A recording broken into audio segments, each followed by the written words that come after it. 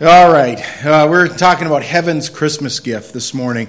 And by the way, I was in this text on Sunday night, last Sunday night, and some of you weren't here, some of you were. But this Sunday night, actually, I'll be away tonight, and we have a cantata that we're going to that our daughter's singing in.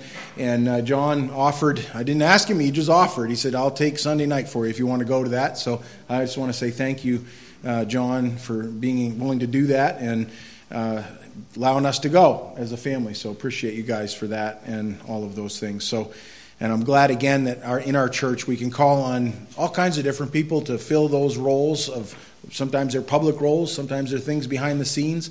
I've had people come up recently, several that have come up and said, add me to the cleaning list. So that's a good, amen. I got another couple that wants to be involved in that talked to me last night about that. So make sure I remember to do that and get them on the list. So all those good things. Anyways, we're going to talk about heaven's Christmas gift. And we were in this passage in Galatians chapter 4 talking about the virgin conception last Sunday night.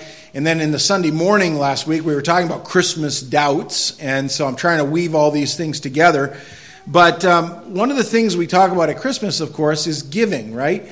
And gifts. I think that's, as a child, the big thing you always look forward to is Christmas, because if you're going to get gifts during the year, it's usually your birthday and on Christmas, right?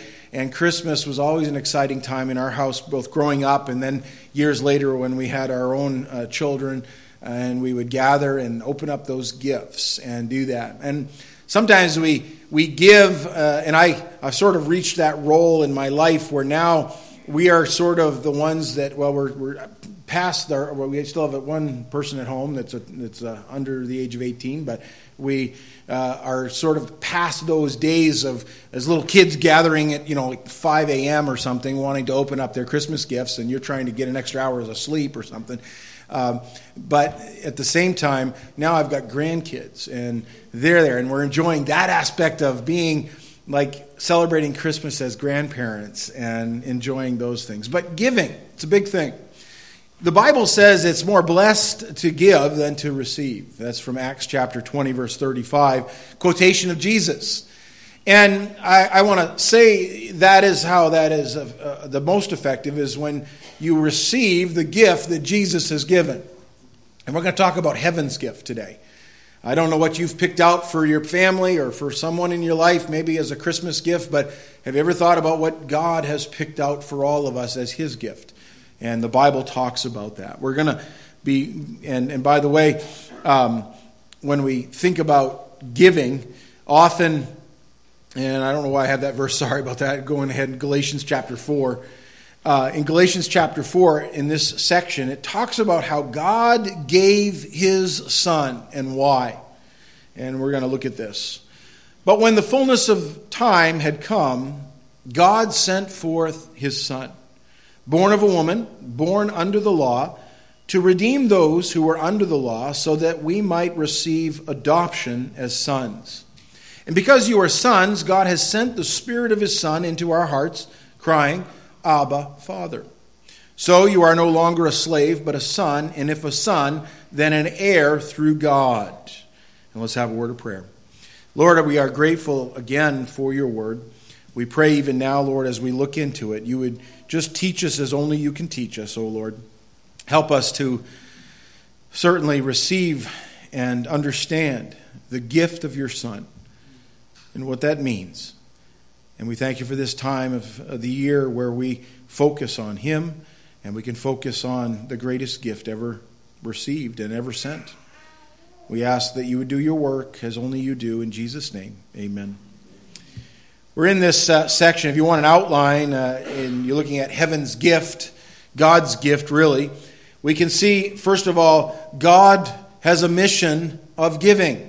God's mission of giving. A mission is something when you're on task or you have something that you're directed to do and you complete that. And we see that God was the very first one to ever be on mission.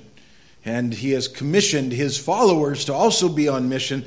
But it was really God who began to do those things. And it was God who had all of this in mind. before we were ever created. The Bible says, but when the fullness of the time had come. And I like that because according to the Apostle Paul here, as he's writing to the church in Galatia, one of the earliest writings of the New Testament is the book of Galatians. And as Paul writes to these churches in the province of Galatia, and he refers to Jesus, he talks about the fullness of the time. And there's a lot that's wrapped up in that little phrase. It really means this, that at the very exact right moment in history, in our history, God entered in and he sent forth his Son. It wasn't too late, it wasn't too early. It was at the very perfect time. I often thought about that. I think we are blessed in this age that we live in that we live in a time where we have relatively, we live somewhat free of diseases, not like the past, that's for sure. When you walk through some of the cemeteries in the older sections of the cemeteries and you see all the children that are listed there, and a lot of them dying of diseases that now we just take for granted. And I realize there's still disease, there's still death by disease. That's true. But in this modern age, we have a lot better ways of treating things. People used to die from simple infections. Now we have a whole host of antibiotics we can take, those kind of things. I would say this, that today it is far easier to deliver a baby, and even in a time where you have access to places where a baby can come into this world and have all kinds of specialized treatment and all of that. In years past, that wasn't the time.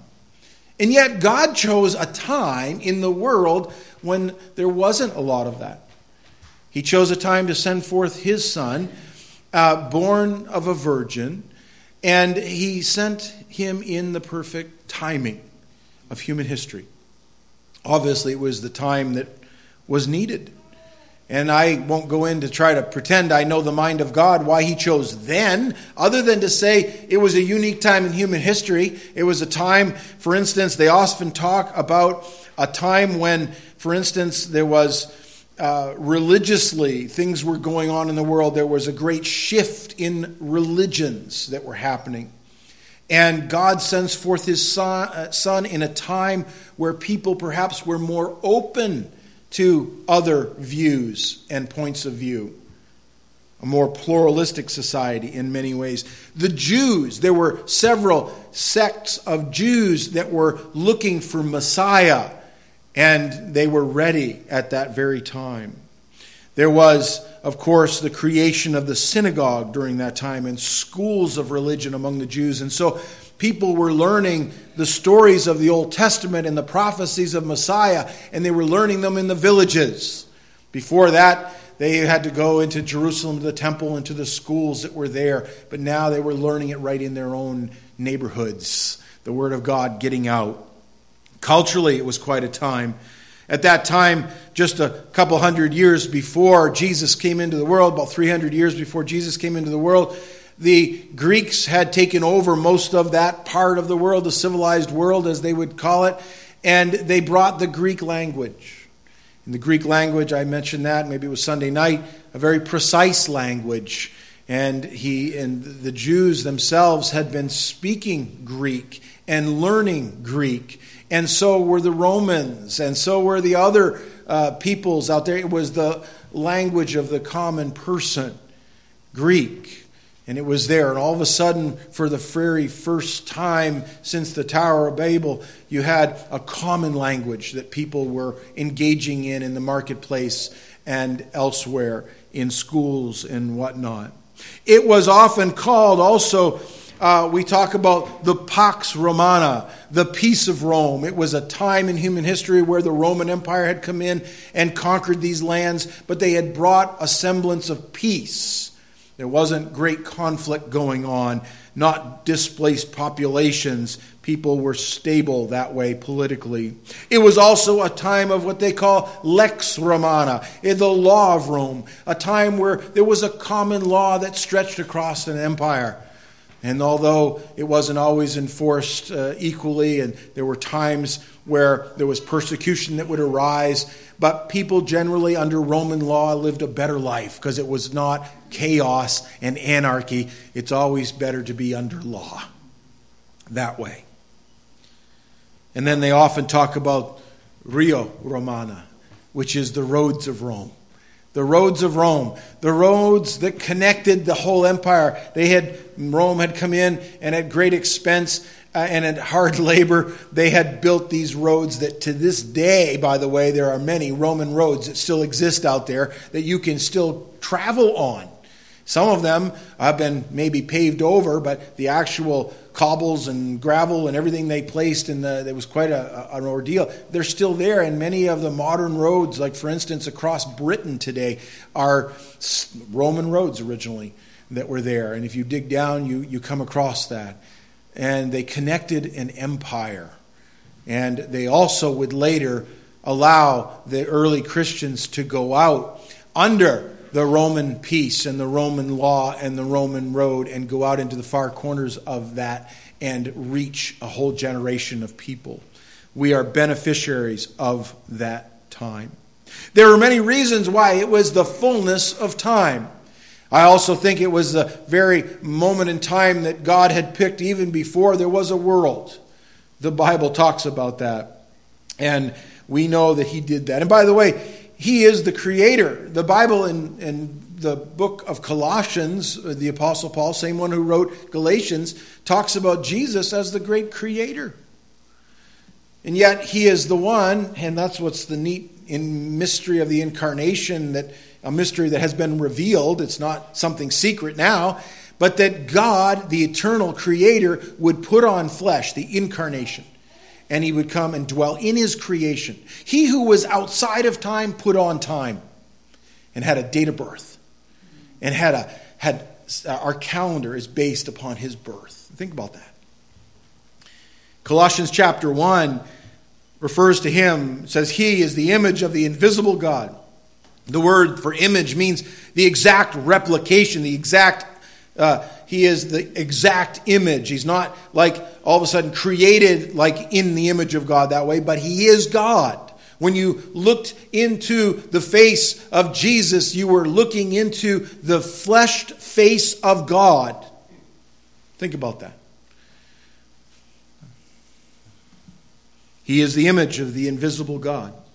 The firstborn of all creation. That doesn't mean that His birth was the first one of all creation, but rather He is preeminent in creation. He is different. He is the one, and that word firstborn is a very important word, even in the Greek, very precise, meaning that He and His birth, His entrance into creation is different and better than every other birth that's ever taken place. In Sunday school, we sing a little song when we have our birthday wishes in Sunday school and our opening, and we say happy birthday, the traditional happy birthday. But then our second verse says happy birthday to you, and it says only one will not do. Born again means salvation. How many have you? You know, every single person who's born into this world, born in sin, shaped in iniquity, the Bible says, and we're sinners. We're in Adam's race. And we needed someone who would be born into our race of people who could save us from our sins and yet not have original sin tainted in His body. And that's the whole story of Jesus entering into this world. He is the firstborn over all creation, for by Him all things were created that are in heaven and that are on earth, visible and invisible, whether thrones or dominions or principalities or powers, all things were created through Him and for Him. And He is before all things, and in Him all things consist. They literally are sustained. The very reason that we are in a room here breathing air, and it's not just flying apart, because matter's not flying apart. You're sitting on chairs and other things. The floor holds you up, and the air you breathe is in a certain molecular form, and it doesn't just fly apart into its basic elements. And the reason being is He consists, or He sustains everything. Oh, I'm glad. I don't know how to do that, but He does. I'm thankful for that. Not only is he the one who inhabits eternity, and he is the one who makes all things and all things consisting by him, but Jesus is also the one who was slain before the foundations of the earth. You see, this was God's plan. The fullness of time was all part of his plan.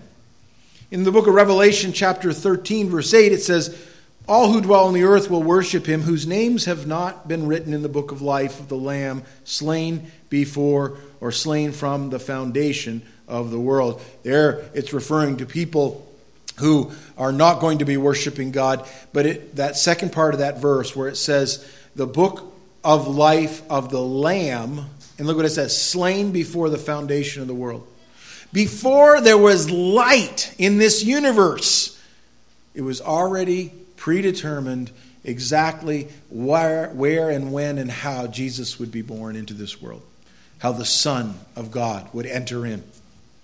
1 Peter chapter 1 verse 18 talks about God's plan. And it's not by man's plan. See, we would devise a plan that involved some payment for things, or we would come up with some creative ability to make some temple or things like that. And Peter reminds us that's not how you're redeemed or how you're saved. Knowing that you were not redeemed with corruptible things like silver or gold from your aimless conduct received by tradition from your fathers, but with the precious blood of Christ, as of a lamb without blemish and without spot.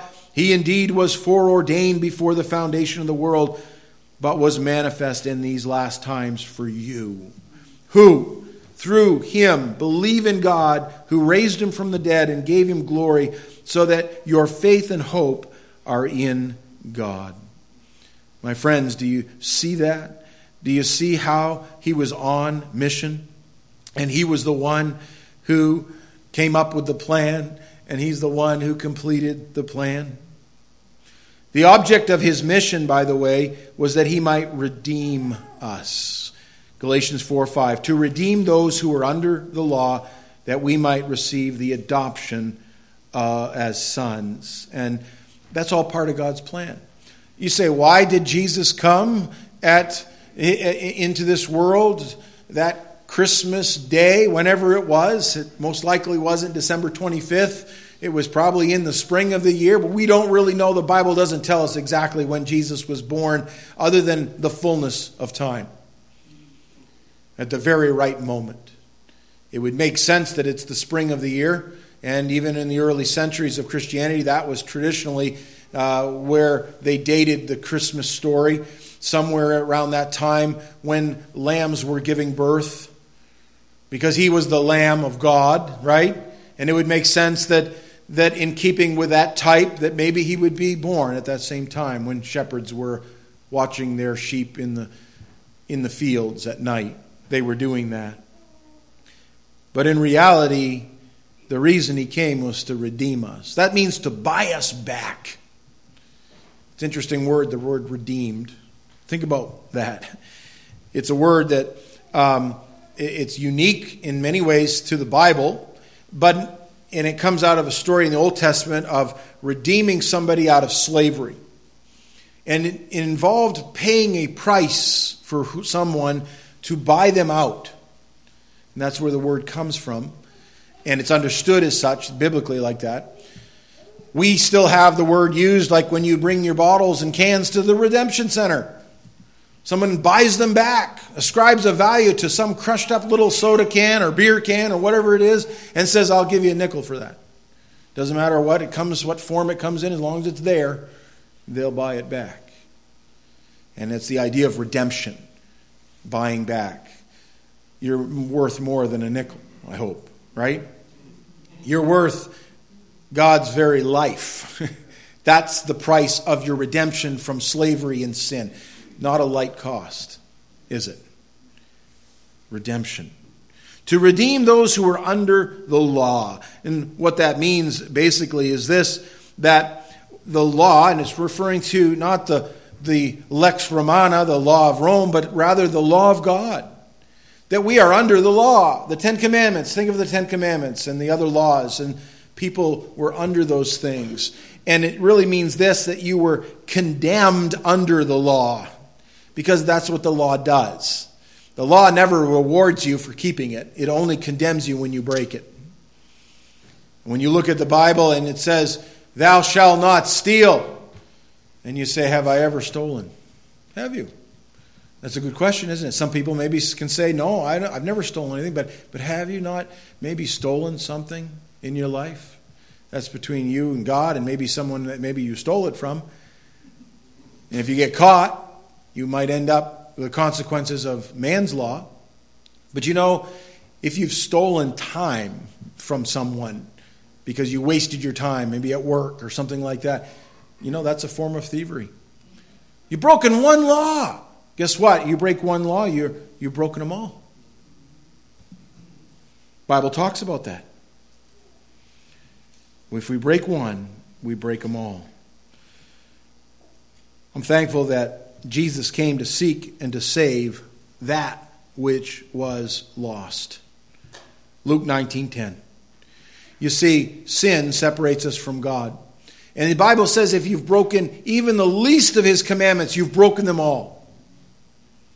We might not think of stealing something like something, maybe you stole a pen from somebody's desk and you just forgot to bring it back, something like that.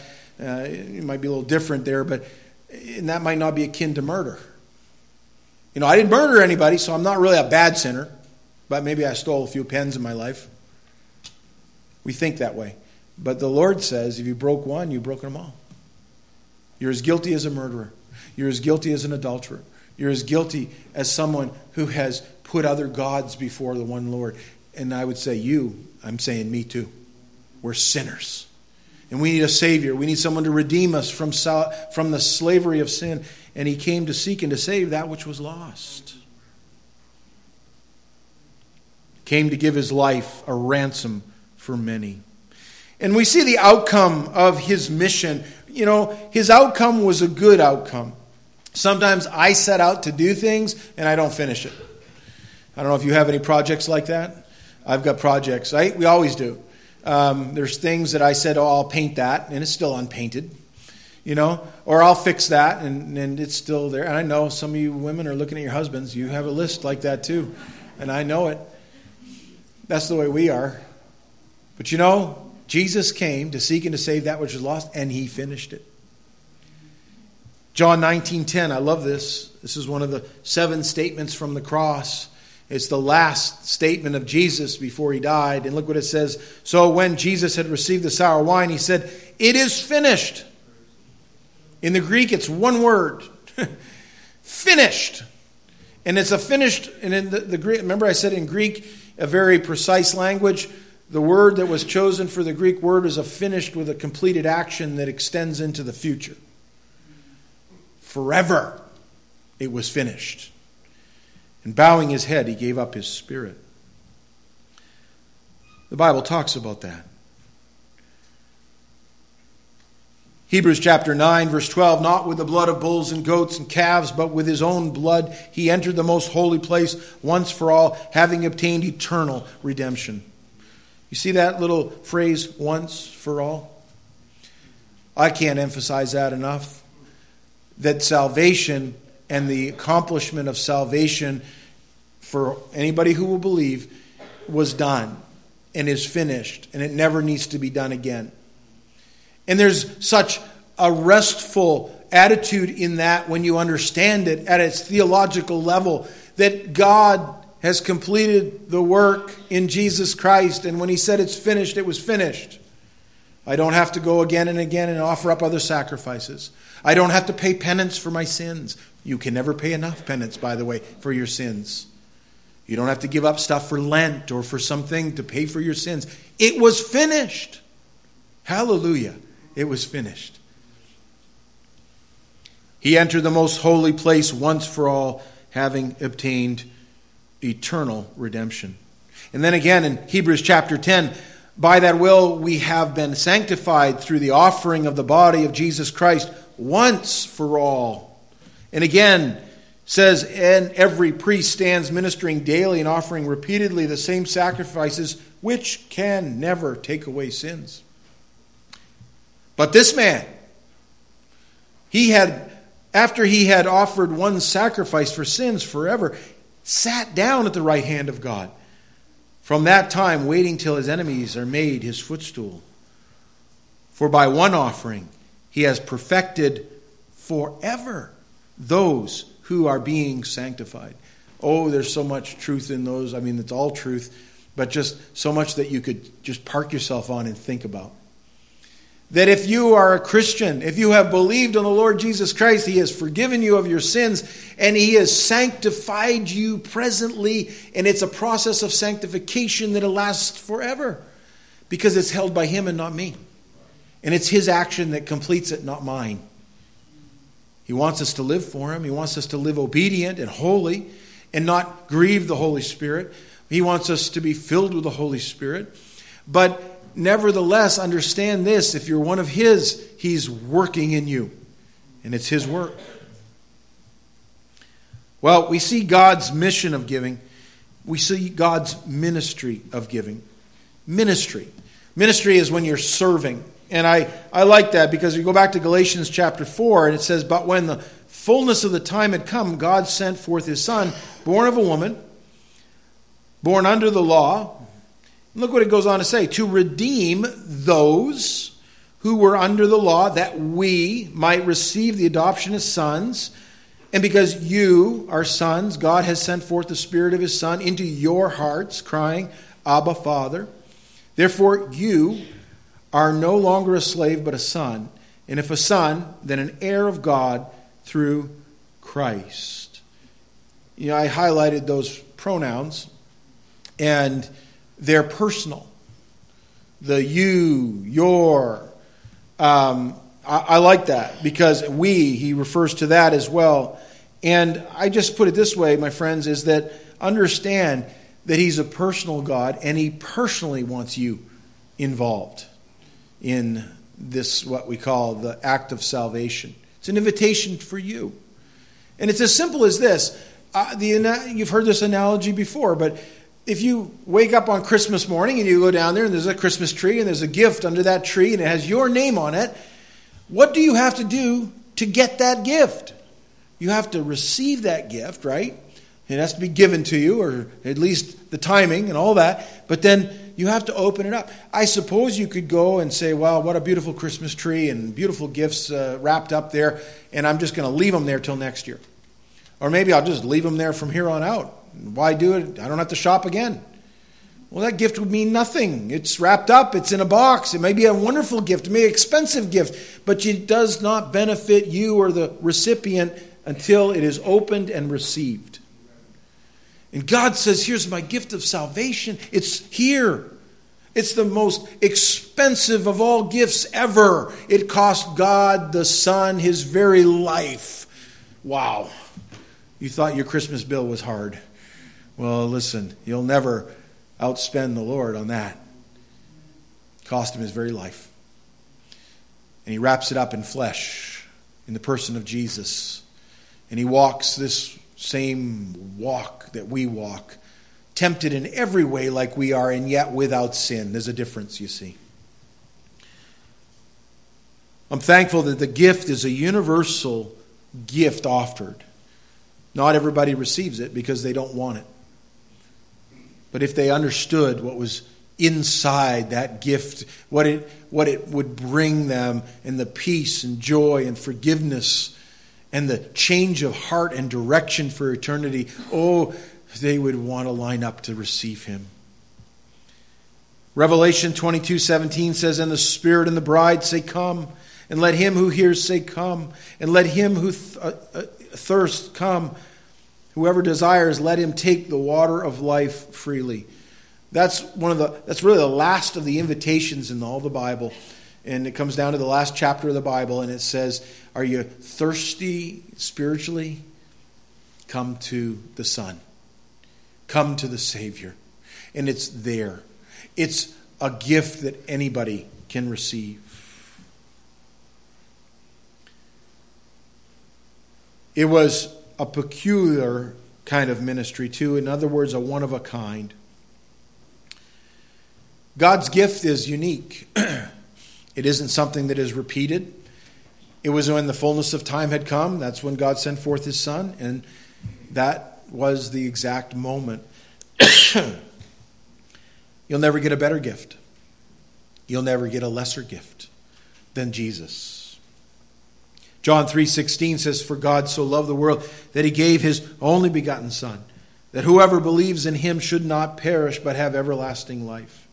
I highlighted the word only begotten. And that word means one of a kind, unique. You see, his Son is different. He's different because he's always been the Son. He's eternal. He's always been the eternal Son of God, because you cannot have an eternal Father without an eternal Son. He's always been God. Son denotes not origin, but rather relation. Just that's the theological understanding of it. And it is a term that is different than all of us. I'm a son. I have an earthly father. And I was created in a union between my mother and my father. I had an origin. So did you. Jesus didn't. He's the only begotten Son. Unique, different. And he's the only gift. And his gift is unique, and it's better than any other gift. Why? Well, to redeem us, right? To redeem us. Galatians chapter 4, verse 5, to redeem those who were under the law, that we might receive the adoption as sons. See, as you receive the gift, you also are able to receive the adoption part of it. Not only do you receive the standing of rightness with God, because your sins are removed and forgiven and you're justified, meaning declared righteous, but you're actually brought into the family of God. There's so much more than just joining a club, as some people think Christianity is about. No, you get a big family. A big family. Oh, I'm thankful for that. We are now part of that. And look what he goes on to say. And because you are sons, and the word that is chosen, by the way, for the word sons, and it means an adult son. And this is the idea that when you become a believer and you receive the gift of salvation, and you receive that by faith, that's all you do. You say, I trust you, Lord, and please forgive me of my sins. And he promises he'll do that, and he gives you these things. But one of the things is a standing before him as an adult son. And you see, in a legal standing, it was the adult son that could receive the inheritance of his father. And you get everything that is Christ and everything that is God's, because you are of the legal standing before God to be called his son or his child. But even better than that, you have a relationship. He goes on to say, and it says God has sent forth the Spirit, that's the Holy Spirit, of his Son into your hearts, crying out, Abba, Father. And here Paul chooses a very unique little phrase, Abba, meaning like the endearment term you would have for your father. Daddy would be the term. And sometimes it sounds so funny, because do we go before the Lord and say, Daddy? But Paul says that's the relationship you can have with him. Maybe your earthly father didn't do that, and there wasn't much of a relationship with that person. Or you had a strained relationship with your earthly parents, but you always can go to your heavenly Father and find a place of love and a place that you can go before him in intimacy that way and say, Daddy. Wow. Why? Because that's what the Holy Spirit does. He brings us into that relational part of salvation. Therefore, you are no longer a slave. A slave couldn't do that. But a son could. And if a son, then an heir of God through Christ. That's how you get that. You're an heir through Christ. Well, we have the message of heaven's gift, and that's that third point. I don't know if I skipped that one or not, but anyways, referring to the very fact that we see how this text shows us the message about the Father. We can call him our Father. It's much more than that. And then we're part of a greater family. You are now sons and joint heirs with Jesus Christ. That's what Paul says in Ephesians. And I'm glad for that. That means that what's his is mine. And that means that someday we will be able to stand before him in the very presence of him in heaven eternally. And we stand there based on his righteousness, not our own. And we will stand there as his children forever. What a great hope. All that's wrapped up in the Christmas story. It's all part of it. Let's pray. God, we are so thankful. Thankful that you sent forth your Son in the very fullness of time, born of a woman, born in a virgin's womb, born from a virgin's womb. Lord, thank you for that. That sin did not touch you, but rather, O God, you were exalted, preeminent. Your birth was like none other. Your gift is like none other. We thank you that you are the only begotten Son of God. And I pray during this Christmas season, Lord, we'd understand that, we'd know that, and, oh Lord, we'd tell others of that, the greatest gift that's been ever given. So, Lord, as we go out of here today, I pray you would just help us to think on these things and appreciate them even more. We pray this in Jesus' name. Amen.